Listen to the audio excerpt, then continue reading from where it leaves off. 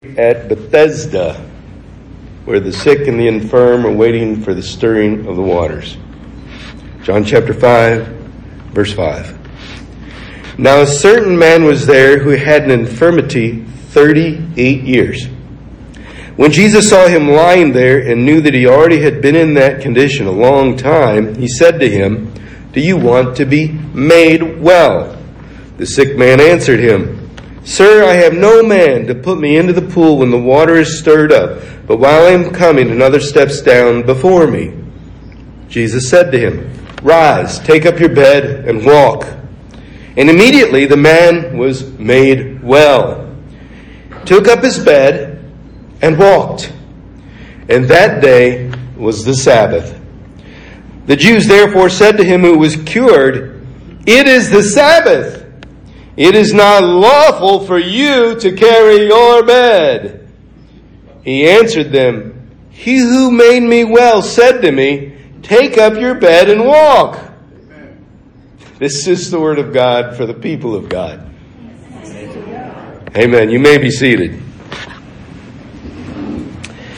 This story just had a lot of fun stuff in it, twists and turns, and we've got a couple more messages on it before we get to our Fixin' Us. And today, the tipping point message, I don't know if you've heard of that phrase or of, in 2006, Malcolm Gladwell. Have you heard of Malcolm? He's written a lot of books like David and Goliath, Blink, The Outliers, and Tipping Point. It was his first book in 2006, and it is considered one of the 100 most influential books of the 21st century. It's like number 93 on the list. It's a really good book. But I'm going to sum up what tipping point is for you this morning. A tipping point is a point where an idea becomes accepted and mainstream in the public, rather than a trend or a phenomenon, something obscure. For it to do this, it has to hit what's called critical mass, which is about 4% acceptance, the threshold, or the boiling point. That's what Malcolm says the tipping point must hit. We have a tipping point in each of us that happens when we change what we believe.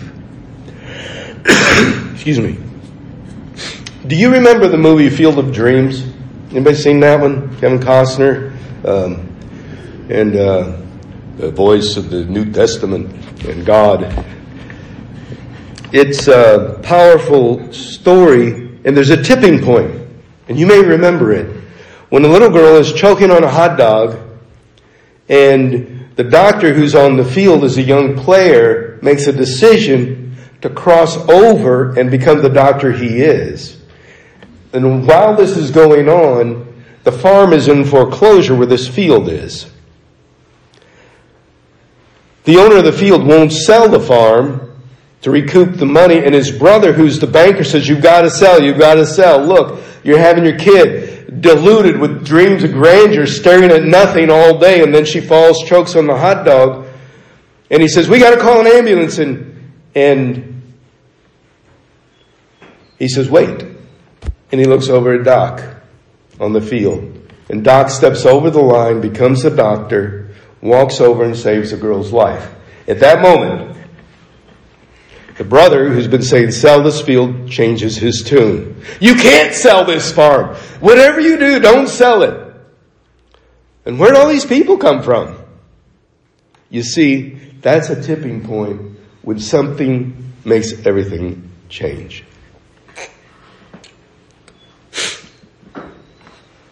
I love that movie, by the way. It's such a good movie. And that is my favorite scene, besides playing catch with his dad.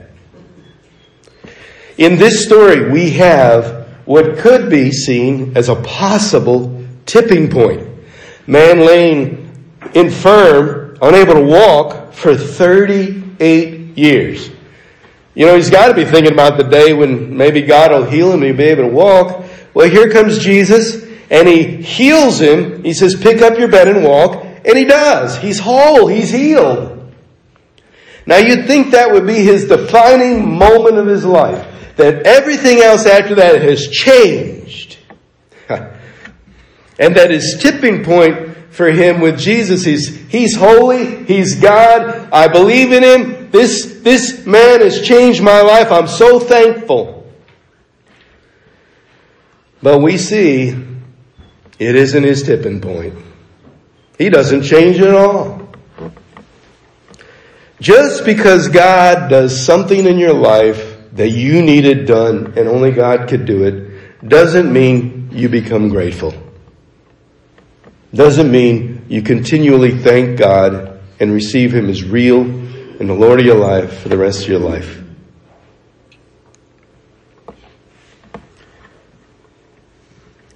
So, when does this tipping point occur in our relationship with God? When do we forsake all others for our first love and the lover of our souls? When do we hit in ourselves critical mass that we believe and accept that is true and not a phenomenon or an idea that's time hasn't come? In this story, this could have been a turning point for this man. No question in my mind, it could have been a turning point. Why does he remain unwilling to be grateful? What's this man's story? What's going on here? In verse 11, the last verse I read, when they ask who made you whole, he says, the man, and why are you walking? He says, the man who made me well told me to take up my bed and walk. Listen to what the man says. It's not my fault I'm breaking the Sabbath. It's another person's fault. You heard him say that before?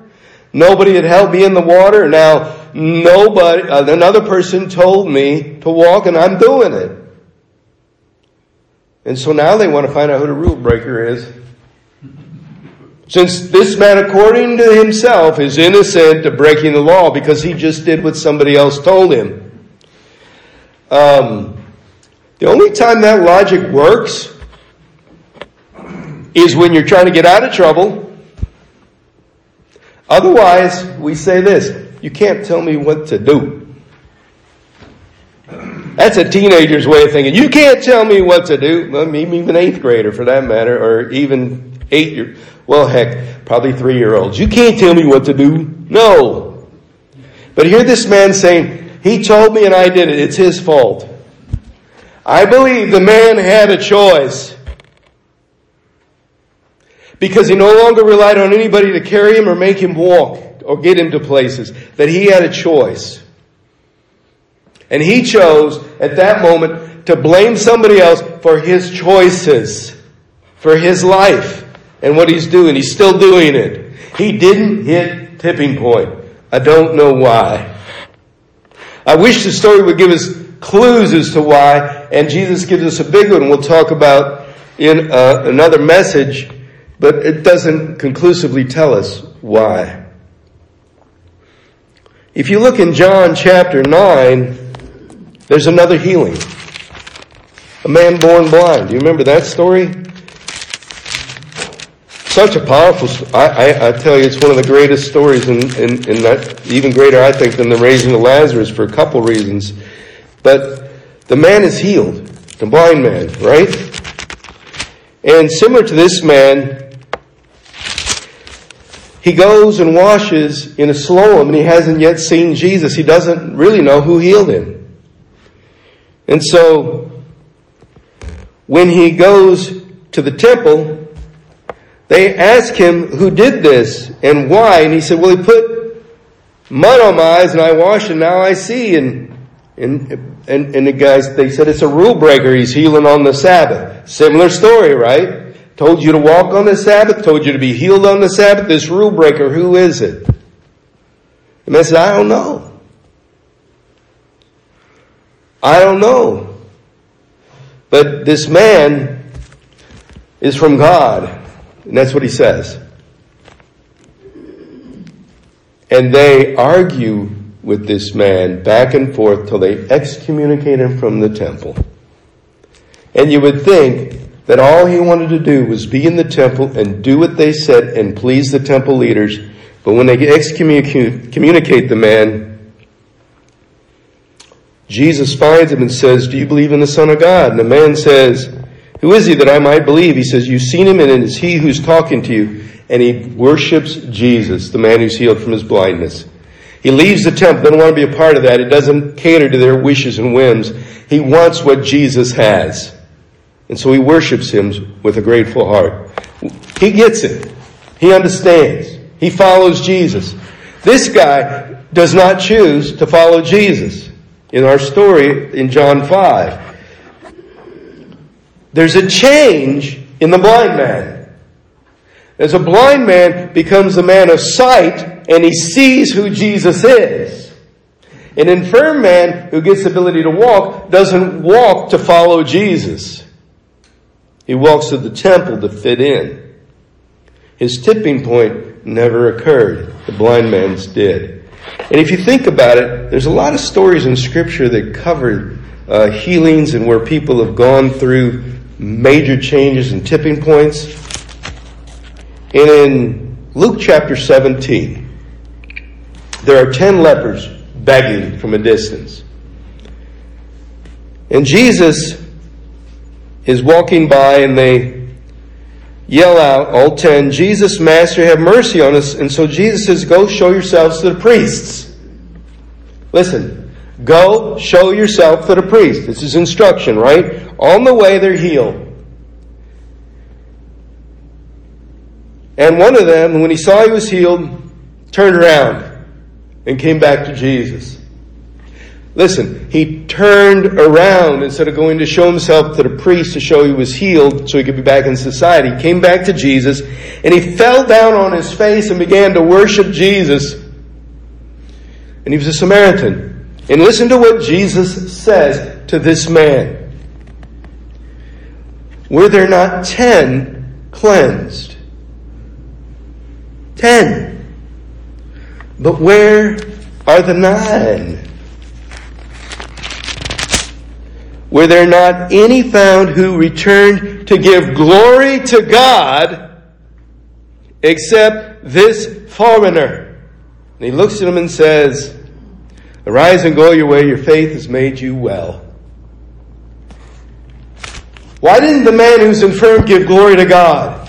Jump up and down like the man at the Beautiful Gate we talked about. Or thank Jesus for what he did for him. Why didn't he do that?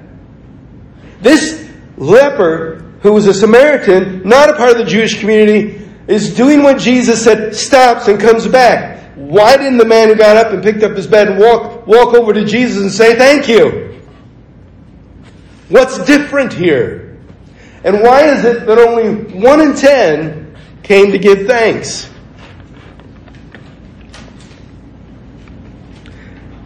In the blind man and in the healing of the leper, both contain thankfulness and worship.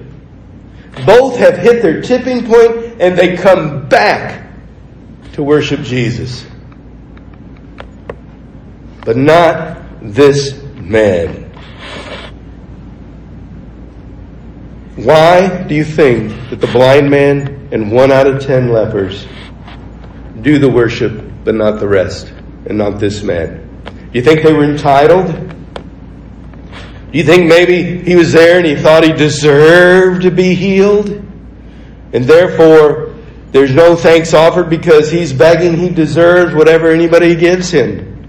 Maybe that's his mindset. It doesn't matter the reason why. And you have an answer also when Jesus comes to you as to whether or not you hit your tipping point. Let me tell you what happened. And I don't know about y'all, but when I study the Scripture, I like to understand it the way it was said rather than the way it was translated. So in the story of the healing of the lepers, when Jesus is speaking to them, and he says, where are the 9? He doesn't say, where are they? Obviously, he knows where they are. So I said, what is he actually saying? And this is what he says. It's a double entendre, and it is, what place are they in? Now, place can be location, right? Or it can be, hey, I'm glad you're in church, but what place are you really in? Are you here? Are you there? Where's your mind? Where's your heart? What place are you in? And that's what Jesus was saying. What place are those other 9 in? What kind of mindset? What are they thinking? This 1 in 10 comes back. He's in the right place. He doesn't just mean that he's in the right place with Jesus. He means he's in the right place to say, Jesus said, go show myself to the priest. Where did the man go? He didn't go to the temple to the priest. Where did he go? Did he not go to a priest? Of course he did. He understood the place and prominence of Jesus Christ and went to him and said, this is my priest. This is the one. What changes when that happens but everything? And how do you get there?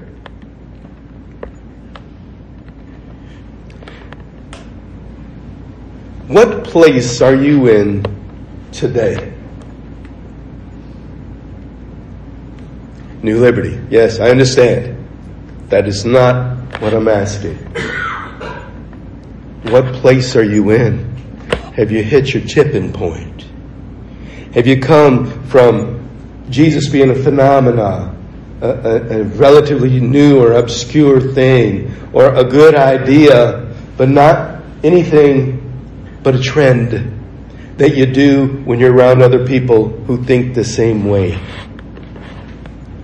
Or has Jesus come to you that He truly is who He said He is? He is life, and He will never turn your back on Him because He's changed you and healed you and restored you, and you can't help but thank Him. I had a interesting insight. Someone said the other day, and it just washed all over me, and I want to share it with you. I asked them how they're doing, and they said, Jesus is alive. I'm doing great. And I said, well, yeah, I know He's alive, and that's great. So then he said, that's not what I said. He said, Jesus is alive, and I know it. And because that's true, I'm great no matter what my circumstances say. He's made it past the tipping point to all in with His belief and His understanding and awareness of who Jesus is. And for us, sometimes we struggle with that. And we're not sure because, if God didn't answer my prayer, am I in? And if He did, does that mean I'm in? Do you throw out tests like, God forgive me, I'm throwing out a fleece, I just lost battery.